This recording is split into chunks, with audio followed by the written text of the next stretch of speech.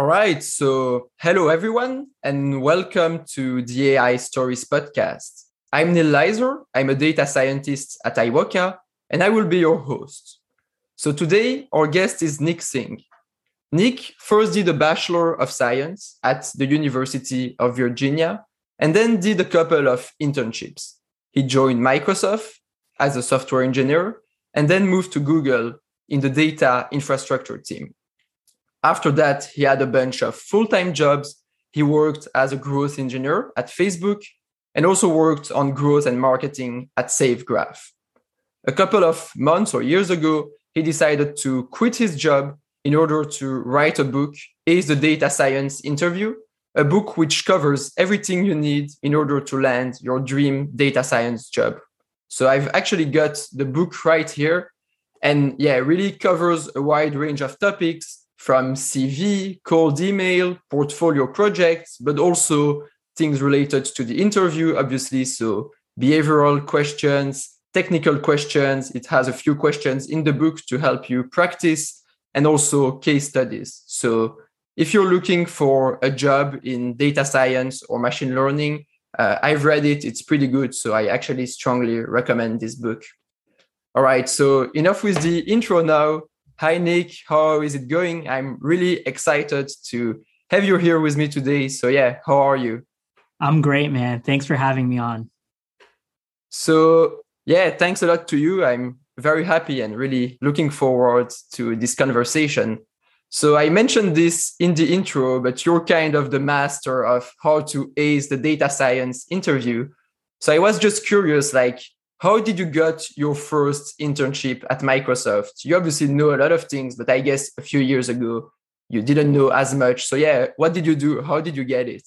So actually, what's funny, I haven't listed it on my resume. My first ever internship wasn't at Microsoft. It was at a company that was smaller and it's just kind of not well known. So I kind of removed it from my LinkedIn since I've worked at some of these name brands. But that first company I ever worked at, it was called CCRI, Commonwealth Computer Research Incorporation, where I did data science work. I got lucky. I was at the career fair and they liked me and they liked my Android project that I'd worked on. And they liked that I liked math and they just took a chance on me. And honestly, that's one of those things where it's just sort of like, I wish I could tell you, these strategies are foolproof and there's no luck involved. But I'll be honest, my first ever internship, I just got lucky that they were at my university career fair and they liked me.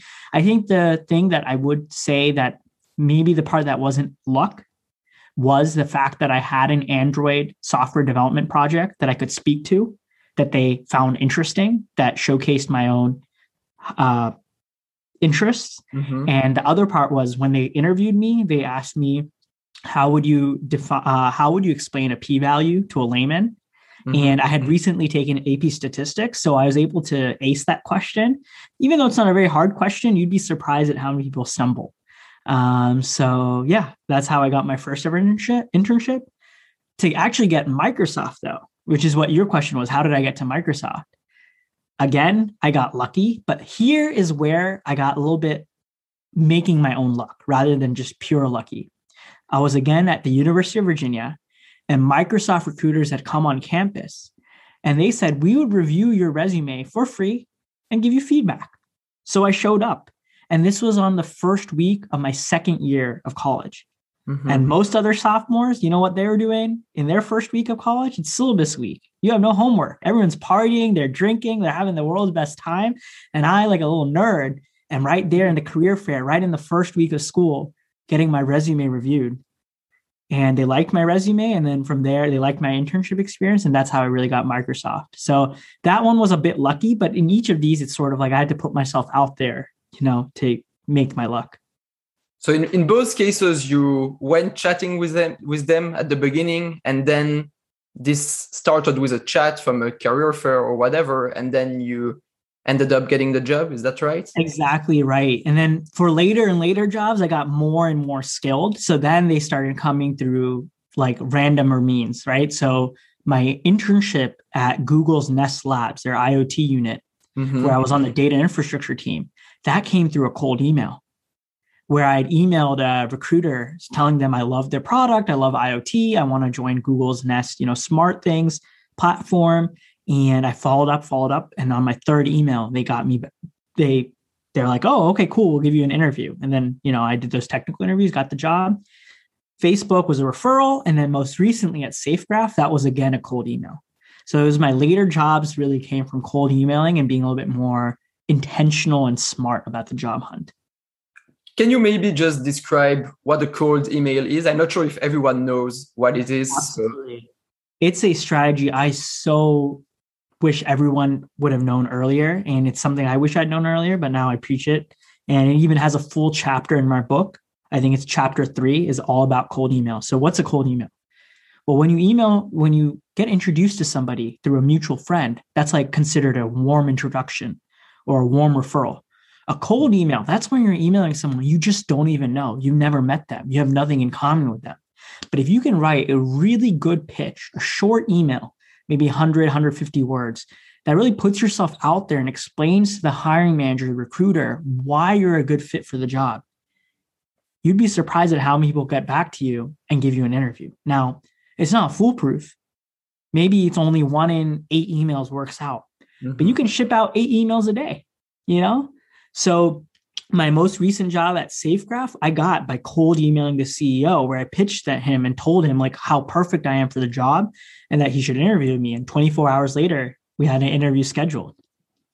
And so at Google, if I understood correctly, you actually sent 3 different cold emails. Like the first one didn't work, second one didn't work, but the third one actually worked. How do you explain? It was all to the same person.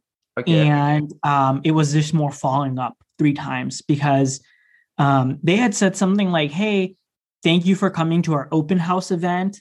We really like your background or something like that. But I think it was a generic email. Who would come to their event in Silicon Valley. It was a very generic email. So I was like, hey, I'm very much interested in interviewing. And they're like, they didn't say anything. And then I had to email again. And then a third time where it's like, hey, guys, here's my background. Here's me. Here's why I'm a great fit for data infrastructure. And finally, they hit me up. Okay. Very cool. Very interesting. So the first part of your career, you focused on like software engineering and data engineering. And then, if I understand correctly, at Facebook and later on, you focused on growth. So work that is more closely related to data science, I would say.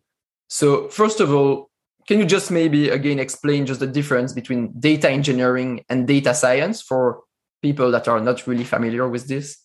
Absolutely. And I'll give you a little bit more clarity. My career is a little bit of a mess. So I've just been jumping around between data science, data engineering, software engineering, and growth to the point that it's kind of all combined. So I don't really see it as cleanly defined. And I think that's one of those interesting things where even the industry doesn't have as clear distinctions between the different roles as you might expect, right? So what one company calls a data engineer, another might call a data scientist, honestly, they probably shouldn't, but that's what ends up happening. So I think data engineers are more involved with the infrastructure and are writing more Python code and Airflow jobs and working with the cloud technologies to make sure the data is clean and in a spot and always coming in with good SLAs. Versus data scientists, I feel like, are more about exploring the data and operationalizing the data to derive insights from the data, as well as maybe even building models on top of that data that can help drive business outcomes or future products. So I feel like that's the difference between data engineering and data science. And I think one thing I would let your audience know is coding is in short supply. And yes, math is hard. And, for data science and machine learning, you got to be good at math and statistics, but you also got to be good at coding. Mm-hmm. But I feel like the way the job market is right now, what's more in short supply isn't people who don't know math. It's the people who know coding. That's in short supply. Because I feel like companies can get by without having data scientists, but they can't really get by without having software engineers. So you see this massive suck of talent into software engineering.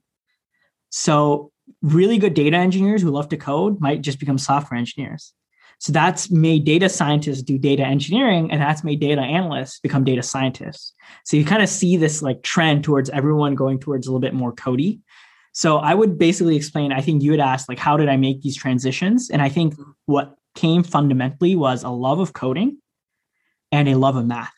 Once you have those two, whether you label me as a growth engineer, data scientist, ML engineer, I could do it all, because as long as you're really good at Python, you understand statistics and can ask really good business questions, you can move between roles. Makes sense. So is there one role that you preferred compared to the other? Is there one that you really liked?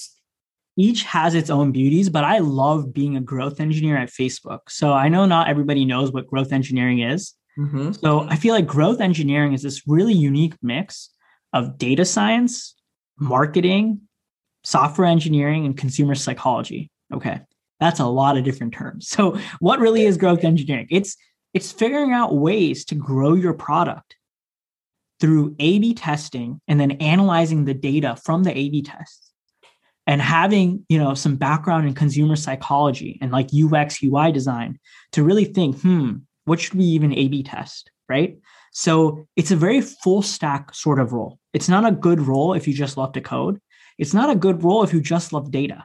It is a good role if you love thinking about human psychology, how we use an app, what we could A/B test, implementing A/B tests, and then cutting the data. So I loved being on the growth engineering team at Facebook because they're the kings. They're the kings at figuring out, how do we get you to stay on the product longer? How do we retain you? How do we engage you? They're the kings of it, and they have the most data out of anybody, right? They've got the world's data at their fingertips, and they're constantly testing. So at Facebook, I ran a whole bunch of A/B tests all day, and then analyzed the data, did a lot of SQL querying to figure out what A/B tests are working well or not, as well as I actually coded the different A/B tests, right? So as a software engineer, I'm actually implementing different experiences and implementing some of the infrastructure around A/B testing, those different experiences. Okay, yeah, no, that's quite clear. Can you maybe just give an example of a project or an A/B test that you've implemented or that you worked on, so that, we can have a deeper dive into what you did at Facebook? So within the growth team, I was on the new person experience team, also known as NPX. So that was the team responsible for creating kind of that onboarding flow that would help acclimate users to Facebook. Now, you might be thinking, a lot of folks listening might already have a Facebook account, so they don't even remember this flow because they joined Facebook 5, 6, 10 years ago, right? But in a lot of developing countries, like in India and Philippines, people are still joining Facebook, okay? But here's the problem, Neil. When you join YouTube, you just search funny cat videos and you got 1,000 million videos to watch. You're happy. Mm-hmm. But when you join Facebook and you have no friends, you have nobody to wish a birthday to, you have nobody to message, your newsfeed is empty. You got nothing. So what do you do if your app has nothing in the first hour? You quit the app. This is the world's worst app. I'd rather use YouTube and TikTok than use Facebook as a new user, right?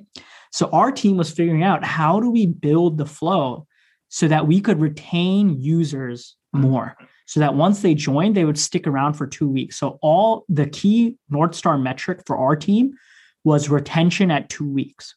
What percent of the users who joined today will still be an active user 2 weeks from now?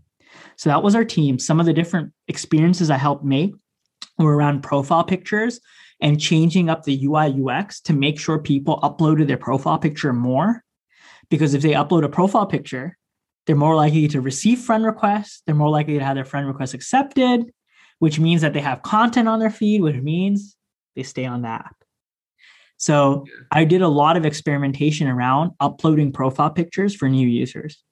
Okay, and you tested different web design approaches, I guess, and checked which one was making users stay longer in the app or just simply stay in the app more than 2 weeks.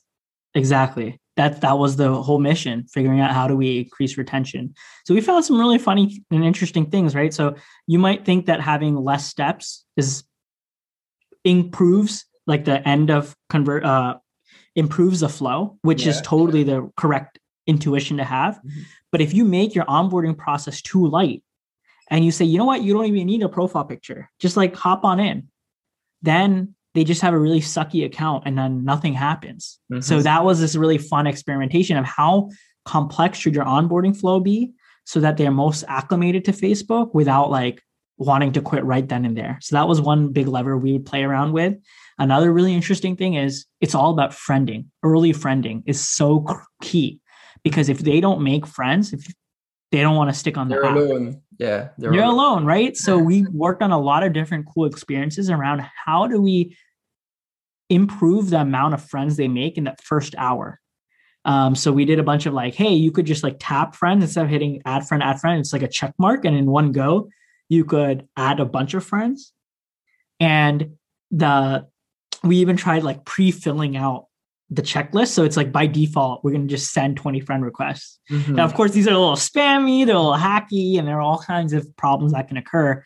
But these are a bunch of different experiences we tried out. And I kind of like the fact that you mentioned the metric is actually 2 weeks retention. That seems quite short. Is that because people usually just sign in and then if they don't like it, they will churn directly? They don't stay for a few weeks and then go. If they stay for a few weeks, it means they've made friends and they're happy. That's a great question. And actually, it's something funny we talk about in our book in chapter, I think, 9 on product sense. Which is about how do we pick a good metric? Because that's like a really classic interview question. So the answer is definitely other teams care about like retention in general.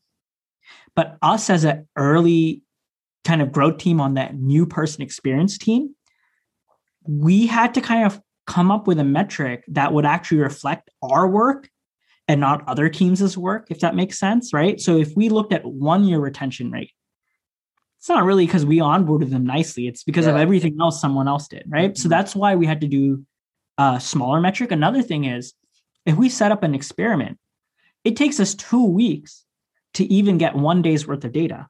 Does that make sense? Like you got to wait 14 days to even get 1 day's worth of data, right? So if you make that time span 1 month retention, it's like, hey, by the time we even have data, it's already the next month, and we operate on a quarterly cycle. Okay. So it's sort of like, you can't really get your results in time to like make decisions if you always have to wait for next month and next month and next month. So that's kind of where we just settled in on that 2 week retention rate to balance like immediacy of like, hey, we can get a result quickly in 14 days versus, hey, like this is a little holistic thing. And it like kind of bakes into a good experience, right? Because if we went all the other way to be like 1 day retention, we could do some really spammy stuff that would work for a day. Yeah. Okay. And then people just never use it after that. Yeah, exactly. Yeah, 1 day would be, okay, I see. So it's a good trade-off between not too short and you just send loads of spam to optimize this metric, and not too long so that you can quickly get some data, make decisions and move on, I guess. Exactly. So one last question around Facebook, and it's more about like big tech companies in general. I've never worked in those companies, but I'm just wondering, how do you see the relationship with your teammates, like, or your coworkers? Are they like teammates or, collaborators, or is it more something like competition where you have to be the best and you want to be better than the other data scientist or growth engineer because you want to get this promotion first? How do you see this? I feel like it is definitely a very different dynamic, because after Facebook, I worked at a company that was 18 people big versus Facebook, where, it was, I don't know, like 12,000 engineers big.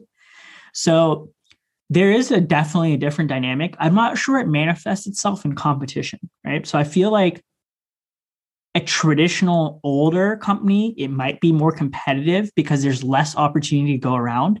Mm-hmm. But even when I was at Facebook in 2017 was still growing fast enough that there was more work to be done than people to do it. So you didn't really feel that competition. I feel like competition comes when there's finite opportunities and everyone's battling for it. But I think Facebook since 2017, when I joined till now, has easily doubled their engineering headcount. You know what I mean? So if you want to be a manager, you can be a manager because every team's doubling. That means they need double the new managers, and they can't hire from outside because it's a very competitive market. So I didn't feel like it was competitive, but I definitely like the camaraderie better at a smaller company because it was a lot more mission driven, and it felt a lot more like close of like, oh, wow, we're this company and we're doing these cool things. Versus at Facebook, it's such a big org. You don't really have that kind of same like, oh, we're Facebook, look at us. Especially when you're getting maligned in the media and everything, it's just hard to be like, a lot of people are just like, it's just a job, and I could kind of get that vibe from some people. I mean, I loved my time there and I took it pretty seriously, but you definitely find people who are like, it's just a job, whatever. And I don't really love that, but hey, to each their own. Do you also feel that at SafeGraph, so the startup that you worked on after Facebook, do you feel that you had more impact because, you were only 18? So obviously, I mean, it's different. If you're 12,000 or whatever, you will write some code, someone will review it, someone will review the review, and then your code gets pushed in production. But at SafeGraph or in a startup, I don't know. I'm just thinking maybe it's hard to say, man. It's hard to say because there's an argument to be made at these companies like Facebook and Google. It's like, hey, Nick, you worked on this measly little onboarding flow, except 200 million new users came to Facebook that year. So 200 million people ran the code that I wrote. Yeah. But on the other hand, if you explain this to anyone else at Facebook, it's like, bro, you worked on this measly little onboarding thing. Like we work on the news feed, we work on ads. Like you're just working on the first little thing that they spend 10 seconds on and then move on with their life, right? So it's really hard to say about the impact. And I feel like it's like, someone might say, hey, I helped 200 million people for 2 minutes versus at SafeGraph, I helped way fewer people. But you feel a more sense of ownership of wow, I actually changed the course of the business, or I actually shipped this thing, or I made something that didn't exist before. And if I hadn't pushed for it, it wouldn't be this way. Mm-hmm. So I definitely personally felt like I made more impact at the smaller company because, at a big company, it's just abstracted away that they're end users. Do you know what I mean? In my time at working at Facebook, I don't think a single one of my friends was a new user to Facebook, right? Everyone already had a Facebook. So in a way, I helped 200 million people, but in another way, it's I don't think I helped anyone I knew.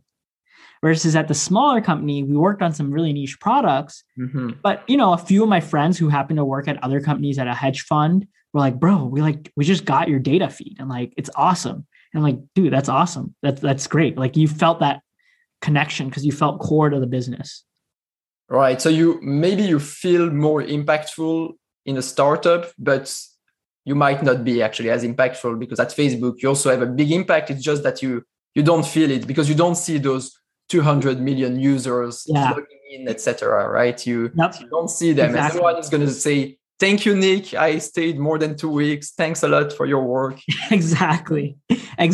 So that's exactly it. Facebook wins just because look at that user base. It's, working on products that 2.5 billion people use is not trivial. All right. So you work at Facebook, then you join SafeGraph, you work there for a while. And after this, you just decide to quit your job, quit everything, and you want to write this Ace the Data Science interview book. So tell me more about this. Why do you want to write this book? Exactly. Yeah, it's a pretty random story. So I got to give a big shout out to my co-author, Kevin Huo. So we're friends from high school. And we became roommates when we both started at Facebook. So we both happened to work at Facebook and we decided to room together. And he was a data scientist on Facebook groups. And I was on the growth team, right? So all day we're cutting along data and we realized there are books like Cracking the Coding Interview and Cracking the PM Interview, but there was nothing around for data folks, nothing for ML folks. And we're just why has no one done this? So when COVID hit in March of 2020 here in the US, we thought that this might be a perfect time to kind of explore these kind of side ideas that we had. Because it's if you can't write a book when the whole world shut down and you're locked at home, you're never going to write your book. You know what I mean? Yeah. And similarly, we hate to say it was a great time in the sense that people were losing their jobs and that's terrible. But it also meant that was a good time to put something out there around how do we job hunt better? How can people land jobs? How can they make up for the fact that their internship got rescinded? So around that time, it was something that we felt really moved and compelled to do because we were like, okay, people are losing their jobs and we have time to finally tackle this thing that we've always wanted to tackle.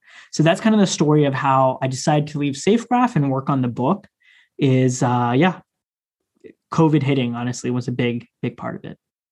How did you feel about the risk of, quitting everything just to write this book? You had, I guess, a good job, right? You went to Facebook, you had a lot of good jobs. So I'm sure you had a good life, and suddenly you just decide to quit everything. How did you feel about this risk of just quitting everything? Yeah, I just used my money in the trust fund.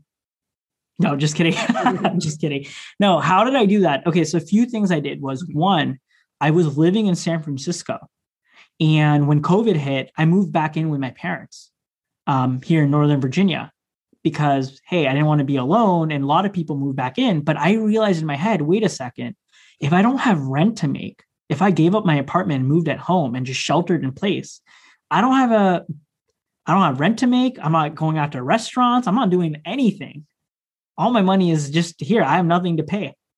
So that was one big thing of like helping to de-risk, is just like my expenses basically dropped to just be Spotify and like Google Suite, you know, it was like immensely that helped. Other thing is like just saving a lot of money because I'd known I'd want to do something entrepreneurial. Okay. So I made sure to save a lot of money. And then third, how I de-risked it was I didn't just like wake up and say, I want to, you know, help people with their careers. Even before COVID had started, I'd been writing a lot on LinkedIn about job hunting and had amassed a pretty good following and a pretty good email newsletter size. So I already knew that people wanted to hear more from me and liked the advice that I had to give. And I'd already been doing that kind of stuff on the side for like a good year and a half before COVID even hit. So that's sort of like how I de-risked that idea. So it wasn't really just as crazy as like one day I want to be a career coach. It was sort of like I already was into that for a good year and a half before COVID ever hit. All right. So more like a natural transition. COVID maybe pushed things a bit quicker, I guess. Exactly. Cool. So let's dive a bit into your book now. Like chapter 1 is about CV. Obviously, you cannot get, or you can, but it's the first step usually to get into a job is to have a good CV. So I have lots of friends who are sending me CVs and I see lots of mistakes, but I'm just thinking about your view. What are the common mistakes that people make with their CV? Yeah, I talk about a lot of different mistakes people make in the book, but I think one I can just highlight on the podcast would be people don't realize that irrelevant information is detrimental. What I mean by that is people list all kinds of random facts that actually detracts from their overall presentation because it's like, let's go in machine learning terms. There's signal and there's noise. Mm-hmm. Why are you adding noise? That only complicates things because someone reading your resume is only looking at it for 10, 15 seconds. So I'll give you an example. People love to list their foreign language. Oh, I know Tamil, I know Telugu, I know Spanish, I know Italian, I know French. But let's say you're looking for a job in the US where everyone speaks English, or in technology, they speak English. How could I care that you're trilingual? All I want to know is you know English, you know? And, you know, it's nice. It's like, oh, that's cool. You know, Italian. That's great. But like, you know, that's an extra thing I have to read. And when I'm skimming your resume for 10 seconds, you don't want the person thinking like, oh, look, they're trilingual. You should be like, oh, this guy knows Python and look at what they've worked on, you know? So I think people don't realize how many irrelevant details they have. So one example, you know, this might seem obvious, like, hey, you don't need to list your foreign languages. Mm-hmm. But I'll give you another example. People will list Microsoft PowerPoint. Like, dude, you know deep learning. Mm-hmm. I'm sure you also know PowerPoint. You know, you don't have to write that as a skill. You know Git. Look, you have 6 projects and you worked as a software engineer. I'm sure you know Git. You don't have to mention that, you know? And same way, people often list irrelevant coursework. Now, if you just don't have a very meaty resume, it's fine, especially to hit some keywords. But if you have really meaty, like a resume and you've worked as a data scientist, you don't need to say that you took a class called, you know, Data Science 101 at your university. Like I bet you did, you know, like there's nothing helpful there. Same way, your GPA. If you have a bad GPA, you don't need to list it. Mm-hmm. Listing a bad GPA does not help you. It only detracts from it, right? So just thinking about this in the signal and the noise context and just understanding if the thing is not making you look good, get rid of it, because having a very bare bones resume that's just clean, simple, and elegant actually works. Like you don't need to stuff your resume. If you're really, really talented, you might actually have a very simple resume, right? Like my resume is simple. I worked at Facebook. I wrote a book. I don't need to tell you the 700 things I did in writing the book. The fact that I wrote a book that's a bestseller tells you everything you need to know about the book. You know what I mean? Sure, maybe it'll have a few more bullet points, but I wanted to break it down like, okay, I learned this, right? So I feel like that's one of the biggest mistakes I see people making their CV. They just put irrelevant details because they think they need to pad their resume up, but it only hurts them. Yeah, the way I think about a CV is more like a sales page. Like you need to sell yourself, and every sentence should be something that sells you and that will make the interviewer want you. Like I see a lot of friends, they list like job work experience at X, and then they list everything they did there, automation, algorithm, this, that, presentation. And yeah, that's just not how it works. If you just have one sentence, I use an algorithm to make the business earn 10 million, that sells you, and the interviewer is going to see this and he's going to want you. So exactly. And someone might be saying like, hey, but like, I want to tell them about all the cool work I did for that algorithm. Great. Mm-hmm. That's what the interview is for. Yeah. The resume is just to get shortlisted for the interview. When you're in the interview, that's when you can show them on the whiteboard, look at them, my fantastic algorithm, my fantastic design that made that 10 million. But on that resume, you just got to get the interview. So you just got to list that simple fact, like, hey, I did this work that made $10 million for the business. The end. And just want to have your view, because when I so a few years, just at the start, or I think just before COVID hit, actually was applying to loads of jobs. And at the beginning, what I did, I had no experience, is just sending 1,000 times the same CV to every company. And I just got no answer, like no reply. And then what I did is like one CV per job. Like you need to personalize your CV and make sure it fits the job, because each company is going to be slightly different with slightly different requirements. So one CV per job. Is that something obvious to you? And do you agree with me that that's the thing to do, even though it takes more time?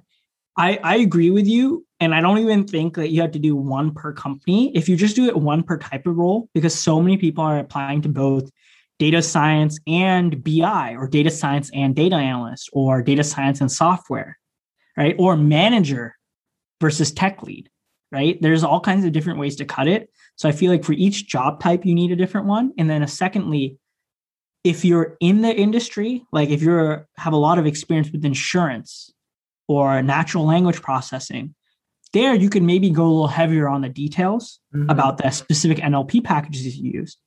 But if you're just looking in general for just general machine learning jobs, maybe you don't have to mention all these random NLP terms and NLP key stats and NLP packages you use. Maybe leave it a little higher level. So I think splitting it up that way is also helpful, maybe by type of job you're looking for or the industry the job's in. Yeah, that makes complete sense. So the other thing that's also important to have on your CV, and that's chapter 2, I believe, of your book, is to have a good portfolio project. So first of all, what is a portfolio project? And did you have one when you were younger? Because you advised to do this. So yeah. Yes, Neil, I'm not a hypocrite. I had one. It worked out well. Yeah. So portfolio projects just showcase your skills. It's a project you just take on your own. And they're great, make great fodder for interviews because it gives you something to talk about and something to show a future hiring manager, like that you can actually do the job, like that's what they just want to know. Can you do the job? And you can talk about it you can, beat around the bush and say, I have this certification, I have that course, and I have that degree. But there's nothing like showing someone you can do the job by like basically doing the job on your own, putting it up on your GitHub, making a public Tableau dashboard, things like that. And showing someone that, hey, here's what I actually did on my own. So I highly recommend people do. So do portfolio projects. I personally had a really fun one, which was called Rapstock.io. So I love music, especially hip hop music. So in high school, I was actually a DJ. And I just loved kind of taste making and saying, hey, my music taste is better than your music taste, honestly. And, I wanted to make a game that could kind of build off of that feeling of like, look at me, I have better taste than you do, right? Some kind of like showing off. So fantasy football is this game where you can bet on the performance of football players. Mm-hmm. I wanted to build fantasy hip hop artists, right? So it was called Rapstock.io. So it was almost seen as each rapper is a stock, and you can long or short them. And the price of each rapper is based off Spotify data. So this is a marketplace where you can kind of bet or make a fantasy hip hop label or hip hop team and have their performance tracked with real world Spotify data. I grew that to 2,000 monthly active users. And when I interviewed at Facebook, it worked out really well because I was interviewing Facebook's growth team. And they're like, whoa, we love that you like made a project on your own. It's creative.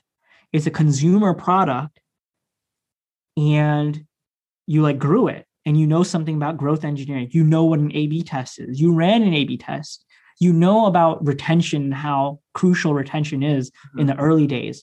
You build your own onboarding system. Great. We want to talk to you because clearly you can build software for people. And no matter how much leak code we do, how much data structures and algorithms we do, end of the day, software engineering is about building software, and consumer, it's for building software for people. So if you can just build software quickly for people, you're going to be in demand. And that's what I did with my project. And I could show them that, like, hey, here's what I made and here's how I grew it. They're like, all right, come on through. So it's kind of a way to stand. Well, first of all, it's good for your CV, I guess. It can make you pass the CV round because when someone sees that you have an interesting project, that kind of sets you apart from the rest, right? We didn't do any projects, but you mentioned that it's also good, you think, for the behavioral interview when they ask questions about yourself. Absolutely, right? Because they ask like, hey, tell me about yourself. Like, why are you applying to Facebook? And other people are like, oh, I heard they have good food and they pay a lot, Mm-hmm. And I could be like, hey, you guys are the kings of growth engineering. I love growth. Here's how I grew my project. But I want to learn from you guys because you guys know what you're doing. They're like, okay, great. This is not someone who just said something random about like, oh, I use Facebook too. I want to join, right? Which is like what everyone says. Oh, why do you want to work at Google? Oh, because it's Google, right? That's like and to be honest, maybe that answer is okay. Maybe Google doesn't care, but a smaller company wants to hear a good answer. So showing people like, hey, if you're into healthcare and you can analyze the healthcare data set, that goes a long way in showing people like, hey, I actually like healthcare. In my free time, I'm analyzing healthcare data and doing these cool things. Now I want to get paid for it and like learn more how to do it. People are like, okay, this person's actually genuinely interested because it shows that you're someone who's going to like care. And that actually matters a lot. Like that you give a shit about a job. That's like a good predictor that you'll do good because like half the people don't even care about their job. Honestly, they're just I'm just here. Yeah, so, that makes sense. So what kind of projects should data scientists do if you're not interested in music and don't want to do a Rapstock.io? What would you advise? What kind of project can we do? Do it. If you have a dream company you want to work for, go do it in their domain. So if you want to work in healthcare, go do something with healthcare. If you want to work in finance, go do something financial analytics related. Now, if that sounds boring and you just don't know what industry you might want to work for, then go do it on your own hobby or interest, right? Because my whole thing, I made this project not because I want to work on growth engineering. I only learned about growth engineering from doing the project. If that makes sense. Mm-hmm. I did the project because I loved hip hop music. So if people work on projects about things they themselves are passionate about, if you love soccer, go do it on that. Love music, you love movies, go do it on that. Here's the reason why this is good advice. Portfolio projects are not easy to finish. They take time and effort. Like it's a slog. Mm-hmm. Now, are you more likely to slog on something that you could care less about? Or are you going to like put in the work if it's something you're passionate about, even if it's like a nerdy or niche hobby? So I know definitely different people made some really cool things around StarCraft 2 or basketball or a movie recommender system because their favorite hobby is just to watch Netflix movies. So it doesn't really too much matter what domain it's in. it's more about the completeness and the creativity with which you do it. Creativity, that's harder to teach. And, if you're really a pro at movies, you'll know what creative recommendations might look like, or you might have more creative ideas. The completeness is what really matters. So many people are like, Nick, I have the perfect portfolio project idea. Actually, you know what? It's halfway done. And that's like worth nothing, right? Because it just didn't come out. Like you can't show a hiring manager something that's just stuck on your computer locally. So working on things that you actually like and getting them done so that you can put that notebook up, or you can put that GitHub repo up with the results and your end-to-end code. That's what really matters. And that's what really sets you apart from others. And maybe something usually, what I see on LinkedIn or Twitter, the projects that work quite well are usually those with like some nice visualization at the end or some like cool stuff. Is it also something that you would recommend? Like not just a notebook with code, but, make sure like someone non-technical can actually see this. And Neil, it looks like you've been reading my book. I forgot to mention that. That's in the book. Exactly. Yes. Visualizations is a really good hack. If you could make a really awesome GIF or image or a little video of what you've done, that sets you apart. So every now and then on LinkedIn, you'll see like a machine learning person do some really cool, like computer vision project, and it'll go viral on LinkedIn. And then people will give them job offers like that just on LinkedIn, because it's like, whoa, this person made like a face recognition thing, or there's all kinds of really creative projects in computer vision. But visuals really help, because then you can even send that link to that visual, like embed a GIF or link to your YouTube video right in the cold email itself. And that really sets you apart. Like, hey, I'm interested in a robotics company. Check out the little self-driving RC car I made. Here's the link. And it's like 10-second video. They're like, oh, dope. Like you actually know what you're doing. We'd love to talk to you. Yeah, no, I agree. Every time I see those on LinkedIn, they usually have, thousands of likes and looks like it's really successful. Whereas if you just mention, hey, I wrote this code, which is in a Jupyter notebook, then it's nice, but not as nice, I would say. So now I want to kind of focus on the technical skills, because I think it's very important. And data scientists really need lots of technical skills in order to do well. So what technical skills do you think we need as data scientists in order to get a job or an interview? So SQL is big. That's usually a common thing in the screens. Coding is also important. SQL, coding, some base level stat and probability is also helpful. Usually they're not really like testing it that directly, but often just more conceptually, like, do you understand the central limit theorem? Do you understand what a p-value is, or a confidence interval is? So statistics and a little bit of machine learning. And I think one thing people think too much is like they need to know the ins and outs of deep learning to get a job in this field. And that's not true. Just knowing the basic classical techniques like regression in general, or decision trees is usually pretty helpful. Being able to talk through why you'd want to use PCA. Those are the kind of bare bones that I would focus on for most data science interviews. That's actually a good advice. I think that you don't really need deep learning or have coded, the new transformers with additional layers. Like when I started applying for jobs, I thought every project I needed to mention deep learning. And if I didn't do deep learning, I thought this project isn't worth it. I didn't do deep learning, or I didn't do a really advanced algorithm. But actually, when I interviewed and I spoke with my interviewer on some past experiences where I actually coded very simple logical algorithms, they were actually very interested by this, because it means I could code some deep learning algorithms, but I could also focus on the simple things. And a lot of times in industry, you don't need to write the new transformer or big deep learning algorithms. If you can write a simple algorithm that works, that will do the job. That's even much better than a big deep learning algorithm. Exactly. Most jobs don't have enough data to support deep learning. And if they do, they often don't have the infrastructure in place to train these deep learning models, right? So for most jobs, you don't need that kind of stuff. Regression often is what's needed. So that's what they ask about in the interview. Yeah, no, completely agree. And So there are kind of many skills that you need to know, right? SQL, machine learning, coding, maths. So a lot of people are asking me, Neil, where should I start? I want to learn about data science. I'm doing maths and economics, or I'm doing computer science. I want to work as a data science or in AI. Where should I start? And I don't really have a good answer to this. So what would be your advice? A lot of people have asked me, so much so that I wrote a Breaking into Data Science guide, which we can link in the show notes. Because honestly, Neil, too many people have asked me this, and it's like always the same, like 12 questions, like how much math do I need to know? So we'll link that in the show notes. It has the full blueprint of like how I recommend folks in 2022 to start learning data science and like what courses, textbooks, and like free online courses to take to basically upskill themselves.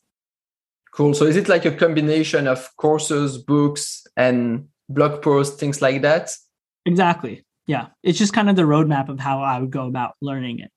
Cool. Thanks. Yeah, well, definitely add this to the footnote. And also another question that people are asking me is, should I do a master or should I do a boot camp, or can I just learn everything online for free? Like it gets more and more expensive, but because there is so much to learn, people are often quite scared of doing everything online. So what do you think? What's the best way to approach this? Yeah, and I actually talk about this in the Breaking into Data Science guide as well. We talk a little bit more about this. I would say my 2 cents on the topic is do whatever you can do where you can hold yourself accountable. So some people might need to enter a 2-year degree to hold themselves accountable to learn the skills. Other people might be more self-motivated and self-taught, where it's like, oh, I could just do a boot camp and I'll be fine. And then other people are like, dude, I love this stuff so much, I don't even need a boot camp. I'll just go learn on my own. I think all have merit to them. And it really takes a reflection on your end to like know, am I the type of person who'd be motivated to like learn 2 years worth of material on my own?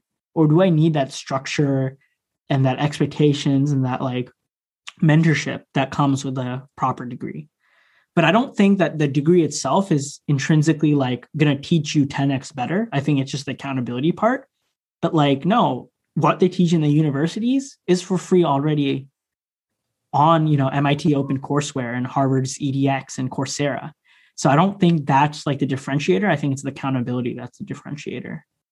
Okay, yeah, I think that makes sense. And that's actually a good advice. Depends on you if you can learn everything on your own. Like, for example, for me, I know I really like those having like an intense year of master with lots of courses. And it's kind of also less effort, I would say, because you don't need to look online for the best course or the resource that you need. Because often I just do a course and then halfway through, I realize that's not what I want. That's useless. So yeah, I guess it's kind of depends who you are.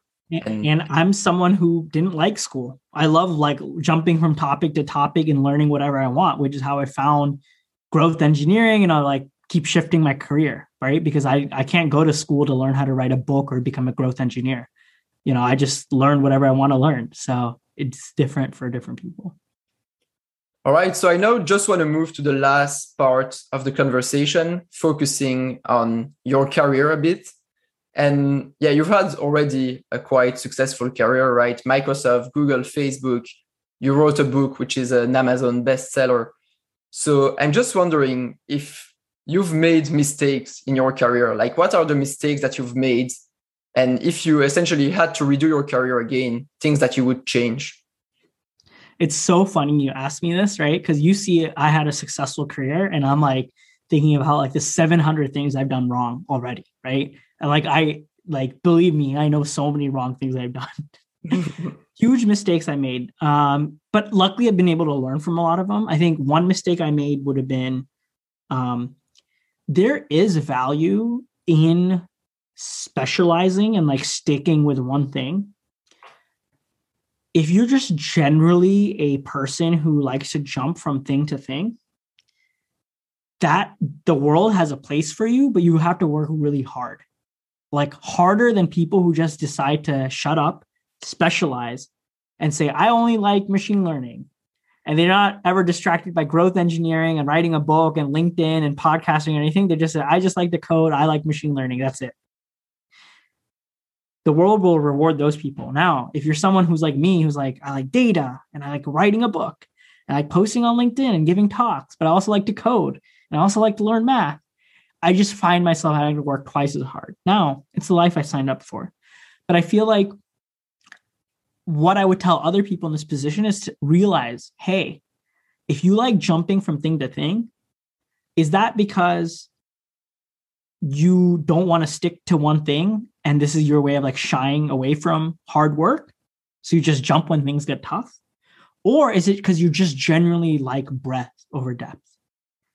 So frame that way where it's like, hey, just because you're jumping from one thing to other, understand you have to work twice as hard. This is the harder approach. It's not the easier one to be like, it got too hard. Let me switch to something else. I think that's something I wish I had learned myself because I don't know. I'm finding myself right now in my career as like, what do I do next? And I feel like I don't have a very good obvious answer versus other people in my spot would be like, I just had to make another promotion and I'll get 200K more a year. And then I just get promoted again and then again. And I feel like I have to work harder for that answer, but I feel like it'll be a more meaningful answer, whatever I do next. But it is harder. And I'm willing to do that. And I kind of knew that I would be setting myself on this journey. But I'm not sure if other people know that about like jumping around and like the loss that happens. It's interesting that on your side, you see a lot of things that went wrong and you don't think you had such a successful career, or at least you think you can do much better. I remember when we chatted a few weeks ago, I was actually quite impressed because at the end of the chat, you asked me, yeah, Neil, by the way, if you see any typo in my book or anything that can improve the book, tell me because I want the book to get better. I want to get better.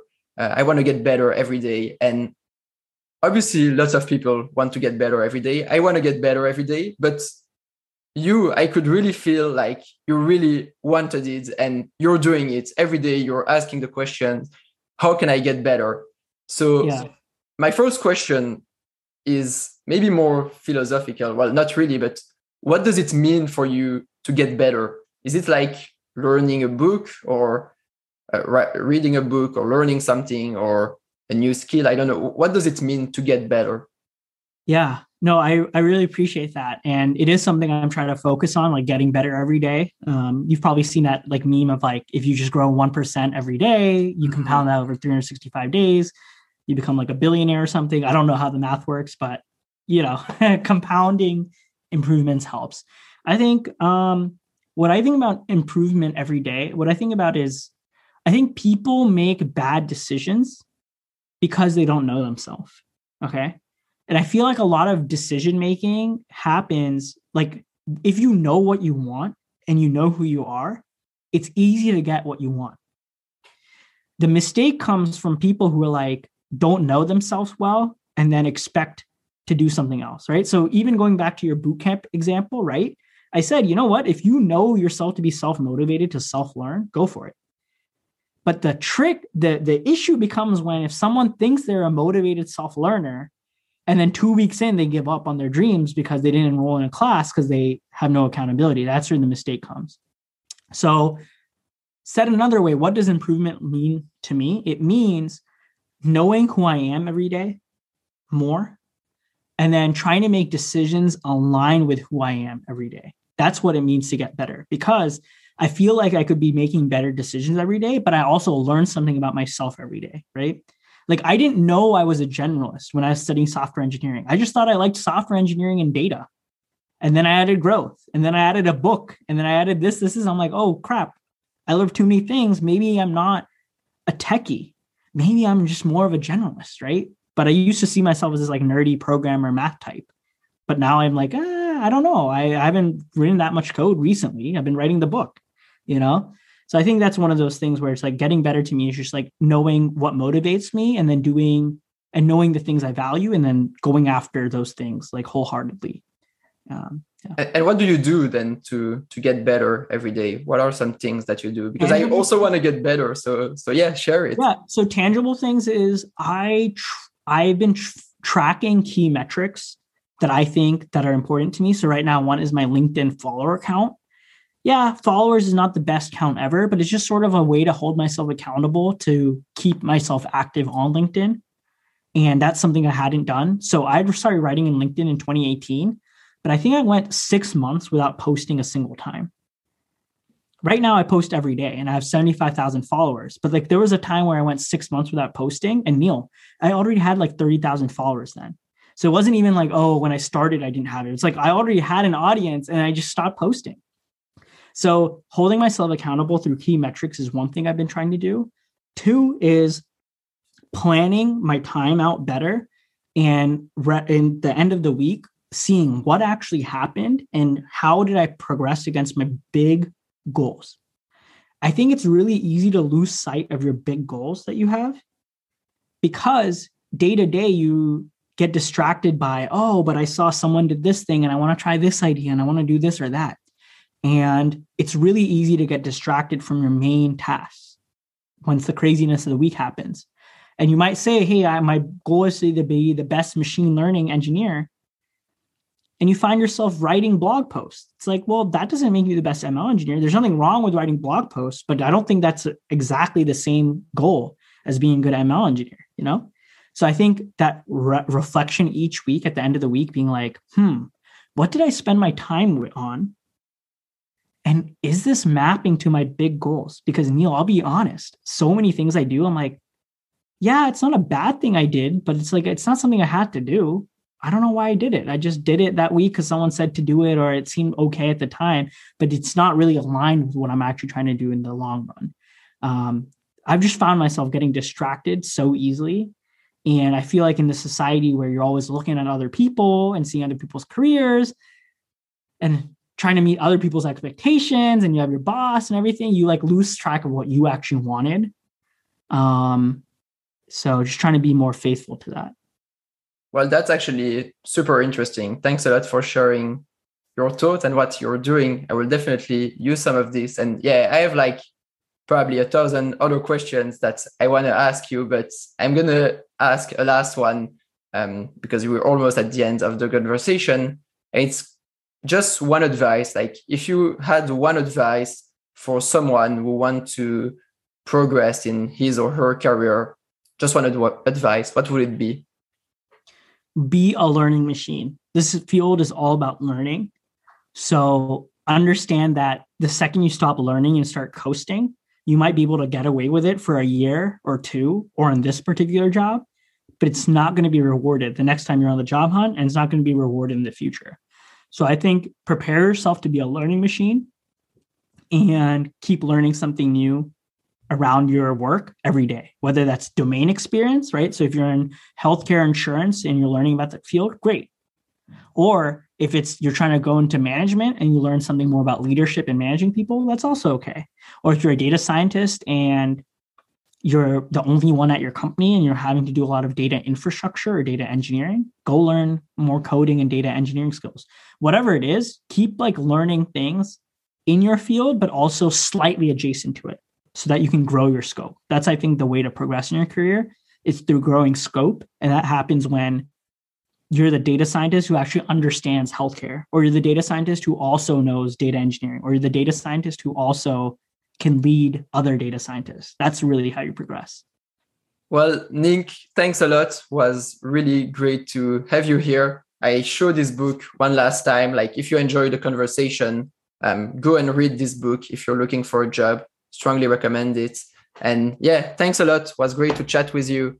Have a good day, I guess, for you in the US. And yeah, see you soon, hopefully. Great. Thanks, man.